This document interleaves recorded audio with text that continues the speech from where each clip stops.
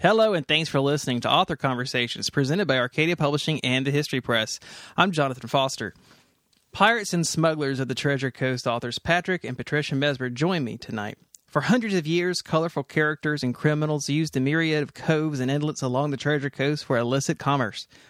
From the early days of privateer Henry Jennings to the notorious Prohibition exploits of the Ashley Gang, these sandy shores have been a refuge for those looking to trade on the dark side of the law. Legendary tales of Don Pedro Gilbert, Spanish Marie, and Al Capone all contribute to the lore of a region that is home to buried treasure and family crime empires. Join historians Patrick and Patricia Mesmer on a journey through the Sunshine State's shadowy past. Mr. and Mrs. Mesmer, thanks for joining me. For those not in the know, what is considered the Treasure Coast of Florida? Treasure Coast of Florida is an area that stretches from Sebastian, Florida, on the east coast, down to Jupiter Inlet, where the lighthouse is. That is called the Treasure Coast of Florida. How did it get that name? The Treasure Coast of Florida was actually a couple of reporters in the 1960s named it, because they call it the Treasure Coast mainly because of the 1715 fleet disaster that happened in where there were 12 treasure ships that were wrecked in a hurricane off the coast, all in one storm. These are Spanish ships, right? They were Spanish ships that were heading for Spain, sailing up through the Bahama Channel, loaded with treasure for the Queen, because King Philip V of Spain had just gotten married, and she refused to consummate the marriage until she got the dowry. And so I didn't know that. The ships hadn't left for years because of a war, the War of Spanish Succession. So they were way overdue, and Spain really needed those ships. That's why there was so much treasure on those ships. Because, like I say, the dowry was on board, and they traveled in big groups like that called flotillas as a guard against piracy. Piracy was rampant in the Caribbean, so they would sail together in big fleets. I got you. But they had no way of knowing about the hurricanes like we do today. They didn't have Doppler radar or anything like that. Yeah, so they thought safety in numbers to protect them from enemies, but there's nothing you can really do against a hurricane. Not really, and that's what hit them. So they were all wrecked on the shoreline, and there were 1,500 people that drowned and 1,000 people stranded on the beach in July of 1715. And July down here is pretty brutal in South Florida, especially on the beach in the summertime because of the no-see-ums and mosquitoes and everything else. There's no water, no food, and there's no cover from the blazing sun. So 1,000 people stranded on the beach with nowhere to go. The nearest settlement was St. Augustine to the north, or Havana, Cuba, way down in the Caribbean. So they were in bad shape. And what ended up happening was a lot of the people just died as the days went on. The conditions were too much. They didn't have any supplies, and they would have to bury people up to their necks in the sand to guard them against the sand fleas and no-see-ums. Mm. And so, would you describe the no-see-ums? They're like getting attacked by the smallest fly. If you go out there on a summer night right before dusk, all of a sudden you'll get this feeling that you're being attacked by a sweater of stabbing pins. Yep. And the no-see-ums are the smallest insect with the biggest teeth. Well, they sent out people to get help. They went to St. Augustine. They had to march all the way up the beach. It took weeks to get help. Like they sent boats south to Cuba, and they sent people up the beach to St. Augustine, and as they learned about the wrecks, they learned what a financial disaster it was, because, like I say, the ships were loaded with silver and gold and emeralds and china from the Orient and all kinds of stuff. So if the Spanish soldiers in St. Augustine saw survivors from the wrecks, they would immediately search them to see if they were stealing money. So it was pretty messy, but it took like several weeks for the rescue to be made of these people. And a lot of them, like I say, died on the beach there. So they buried them on the beach. And you can imagine with the wrecks in shallow water like that, sticking up, what a mess that was. It was 30 miles of shipwrecks. And you can imagine what the sharks alone were like. The sharks, it was pretty gruesome time for those people.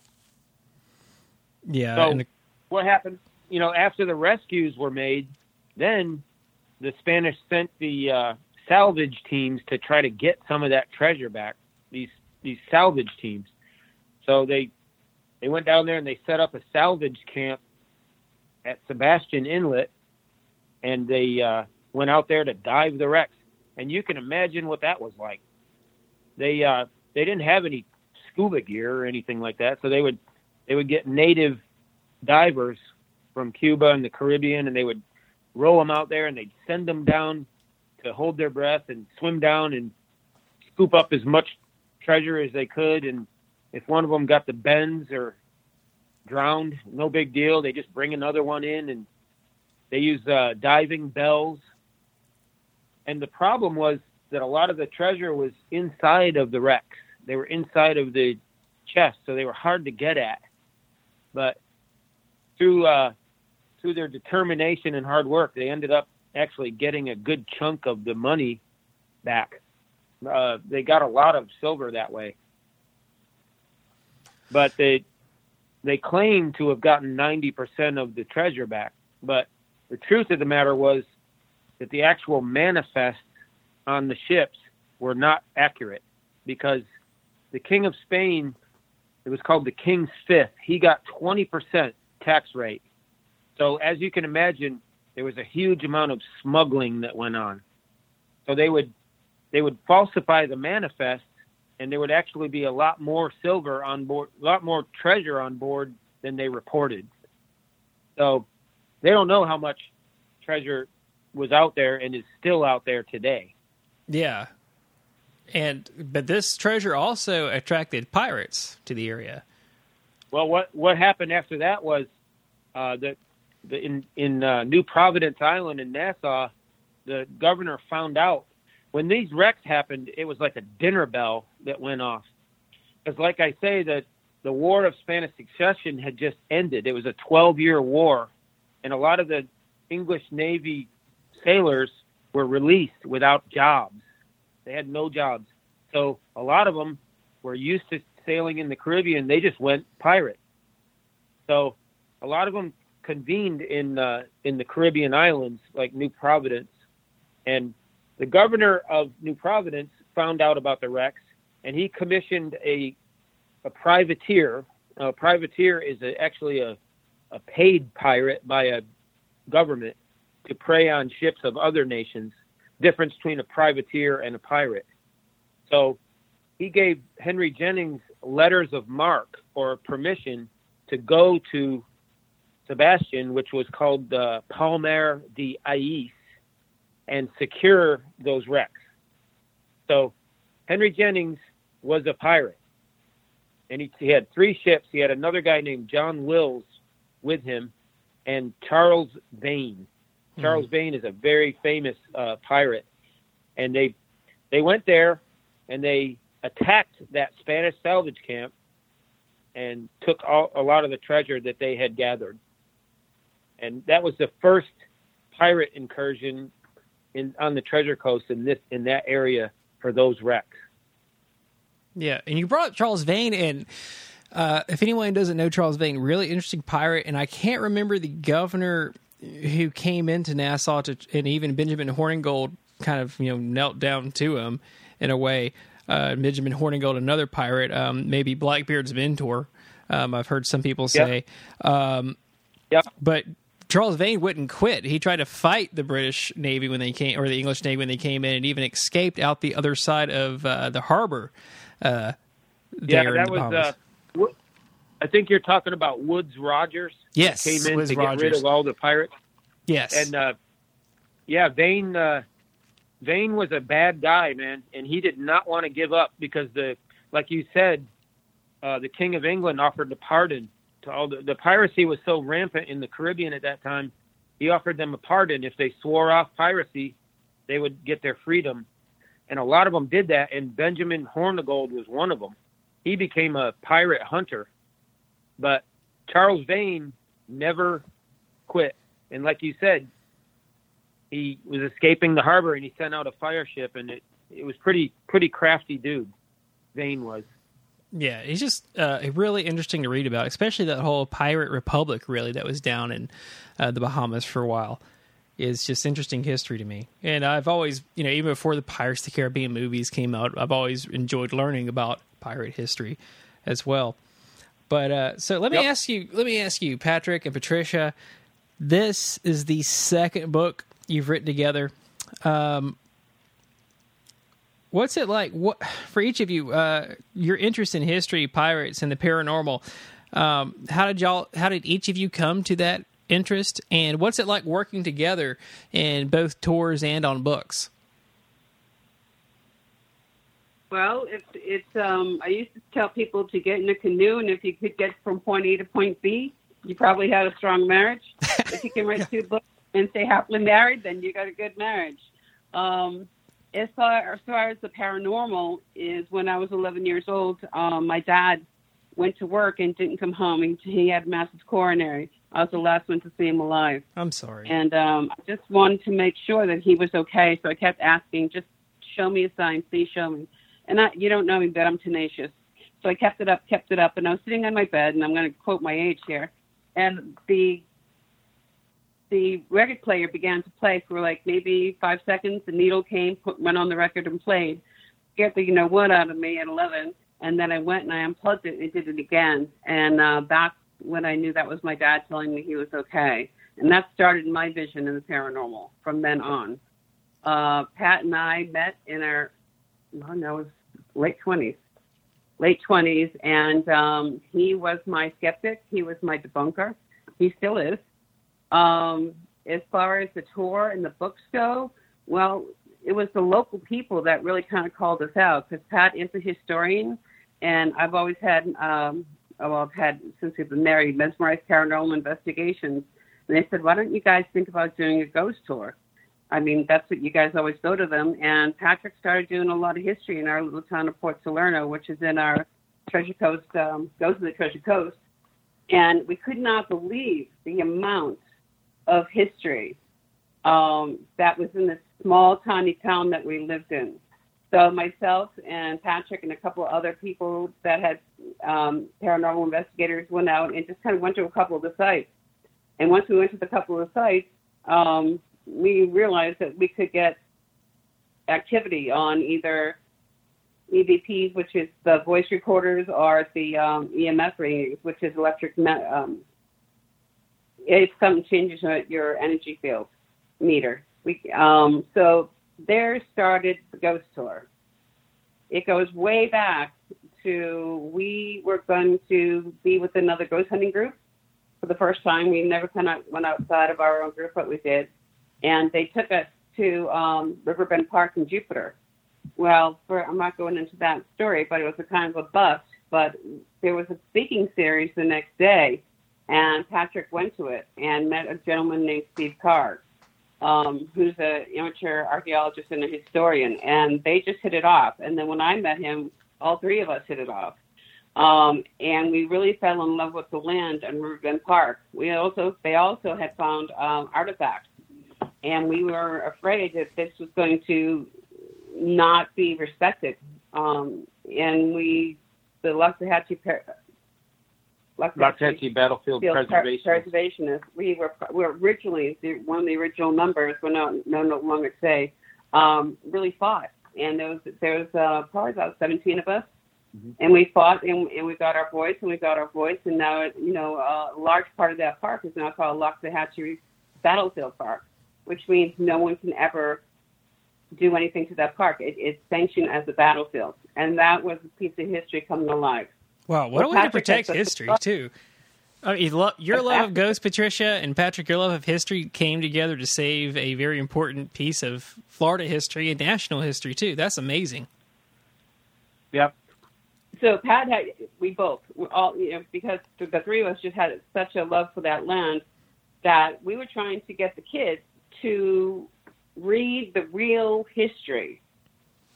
That there were two Seminole Indian Wars fought on that land. And I guarantee you most of the children, if we asked them today, would not even know what that was. So Pat wrote a book, and I helped with the paranormal stuff, and it's historical fiction. And we did it so that the kids would actually see what our history was.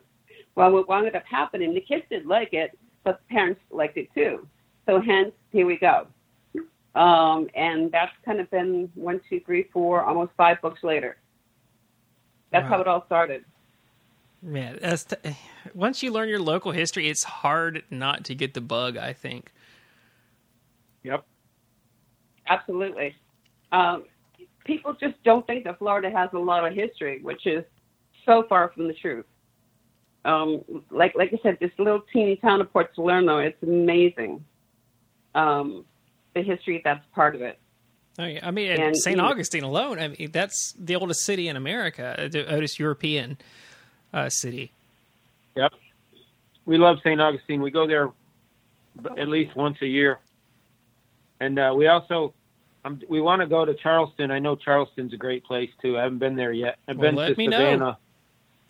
Yeah, for sure. Well, we're going to Cumberland. Yeah, we're actually going camping in a couple of weeks. We're going to Cumberland Island. We're going in South Georgia, which is a very strange place. And I have another book that we're writing, and it has Cumberland Island as a setting in part of the book, South Georgia. Well, I want to talk about this book just for a sec, the newest book, Pirates and Smugglers, because when I read it, it's not a book just about pirates and smugglers, which, of course, I've told you, the pirates, I've always loved that history. But it's also a book regarding the general history, I think, of the Treasure Coast. And I say that because the relationship, between the, the pirate history has a lot to do, even going down to our early nation's history in a way. So it tells you a lot about the Native Americans who lived in the area. You have a lot of that in the book. You have a lot of history of the early Spanish explorers in the book. So it is a really good overview, I think, too, for people who might be interested in dipping their toes in early Spanish history, early Florida history. Yep. Mm-hmm. Yeah, I love going back and trying to imagine what our coast was like in the 1600s. To me, it's fascinating to think about there were millions of people here when Columbus supposedly discovered America, already millions of people here, and I try to imagine what they were like and their relationships their relations with the Spaniards. Yeah, it was interesting too to read. I was reading the book, and I don't want to give a lot away because I want people to also buy the book to read it. But that dynamic of where you had the English pirates who were capturing, or privateers perhaps, who were capturing Spanish ships and then putting them onto an island and saying the local natives would take care of them. It's that dynamic of where, the natives were like, well, no, we are, we're going to take these people, and sometimes they would beat them, kill them, or, use them as slaves in their own society. Yeah. Yep. There were some brutal things that happened. Menendez was quite a guy. And, and you remember the one story in the book where Menendez went into a native village somewhere on the Treasure Coast of the Indians were called the Ais or the Ais. You see, it's pronounced different ways depending on which Spanish journal you read. I think a lot of the names of these native tribes were what the Spaniards heard. Like, who are you? The Ais or the Timucua, or it was based on like syllables. Like the Calusa Indians on the West Coast, the king of the Calusa was named Carlos. So it's Calusa, you know. Mm-hmm. But a corruption of what the Spanish heard. That's what these tribes ended up being. But Menendez went into the Ais village and he noticed that there were a couple of Caucasians there, Spaniards, that were being held prisoner. So that was when Menendez started to show his true cruelty. When they all sat around in a big party and Menendez looked around and they were in different groups, and Menendez gave his signal of 1, 2, 3 claps. And after he clapped 3 times, all of his men pulled their knives out and killed the nearest native next to them, like brutally. And that didn't earn the Spanish any points with the native people. So you have these warring people. What gets me is the time spans that we're talking about here, because my ancestors of European descent have only been in Florida for 500 years. That's how old St. Augustine is. But these people were here for thousands of years on our coast, all the way up to where you are and past. Thousands of years. Yeah. So, whole cultures of people living on the beach. And down here in our area, those people, a lot of what they did was they were the original pirates. They were the original wreckers, because there's always been shipwrecks along the coast of Florida all the way up to Georgia because of the Gulf Stream. They used the natural current of the Gulf Stream for shipping back to Europe from the Caribbean. So they were the original pirates. They would raid ships and kill all the survivors and take the gold and silver from the ships and hoard it. They found a lot of treasure near Indian mounds, like burial mounds, where they had hidden the treasure, because they knew that they could deal with the Spanish, that they knew that the Spanish weakness was silver. And they had great power over the Spanish if they had the silver. But most of these native people, go ahead, I'm sorry. I was going to say, I never really had thought about until I read the book about how the natives would be, a type of pirate, when the Spanish would wreck along their coast. Yep. I mean, that's from the get-go in the book. Yep. I mean, that's presented right at the beginning of the book, and it's just, it really starts you, it kind of sets a tone for the book that you're going to learn something you did not know before you read the book, and it draws you in. Yeah. I love reading, like, I'm a big fan of Charles C. Mann, who wrote 1491, which is a story. It was about pre-Columbian North and South America, before Columbus, and the cultures that were here. So that's why I like that. That's why I study that part. I'm fascinated with how it was, before the Columbian exchange began, when Columbus landed. Yeah, and it's so hard to find that information, too, to study that. Yeah. There's been some pretty good books written about it. It's called Guns, Germs, and Steel by Jared Diamond, and 1491 by Charles C. Mann, and 1493 by Charles C. Mann, where he talks about after Columbus. But the coast of Florida, like our coast and the West Coast, we have 1,300 miles of coastline. So it's always been about smuggling and piracy down here in Florida. Because, as you know, it didn't even become a state until the 1840s. And it's always been like this wild place down here during the Seminole Indian Wars, where I talk about that in the book, how the Seminole Indians were smuggled in weapons by the Cuban government and by the English to fight against the plantation owners to the north. So you had the Seminoles always had better weapons for that reason, because of smuggling. Yeah, and they always smuggled slaves in. Slavery was always big. Yeah, even into the, speaking of smuggling, because you do cover that in the book, but piracy continued into the 1830s. You learn about that in the book, too, along the coast of Florida. But the smuggling of the slave trade was another really fascinating part of the book, too. And especially, the great insight with I think, were they called the Black Seminoles, I believe, in the book? The former slaves who fought with the Seminoles? Yep. Black Seminoles, they were runaway slaves from plantations in the north, and they came down here into then Spanish Florida. And the Spanish always used, they outlawed slavery in a lot of their territories because they could use the blacks as a buffer against any incurring, enemies coming in. The Black Seminoles were the toughest people there were, the Maroons. And Maroon history goes back hundreds of years. They were fighting for their lives. If they got captured, they would be sent back to a plantation in the South, even if they were born and raised in Florida. So they were some of the toughest warriors the Seminoles had. But they were slaves as well. The Seminoles looked at them as slaves, but it was a different kind of slavery. It was more like an indentured servitude.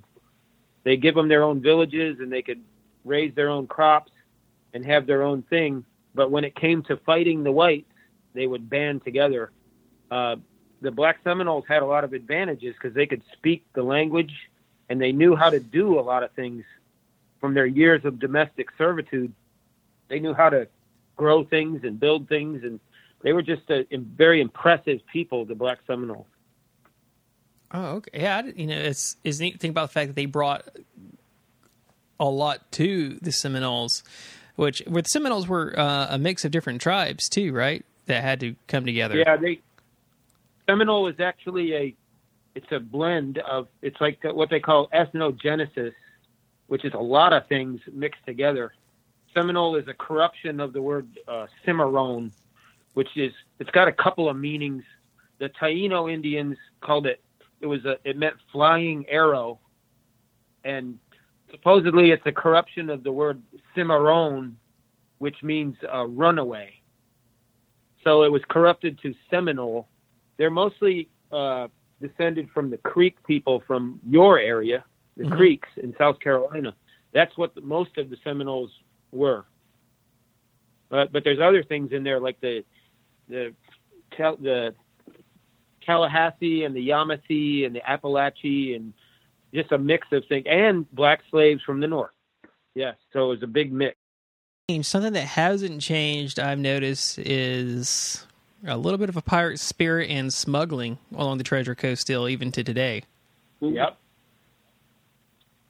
What is I know there, is it, let's see, so I believe it's mostly, drugs, narcotics, but are people being smuggled in as well? Yes. They just, right after I put the book out, I found out about a huge human smuggling ring that was busted right here on the Treasure Coast.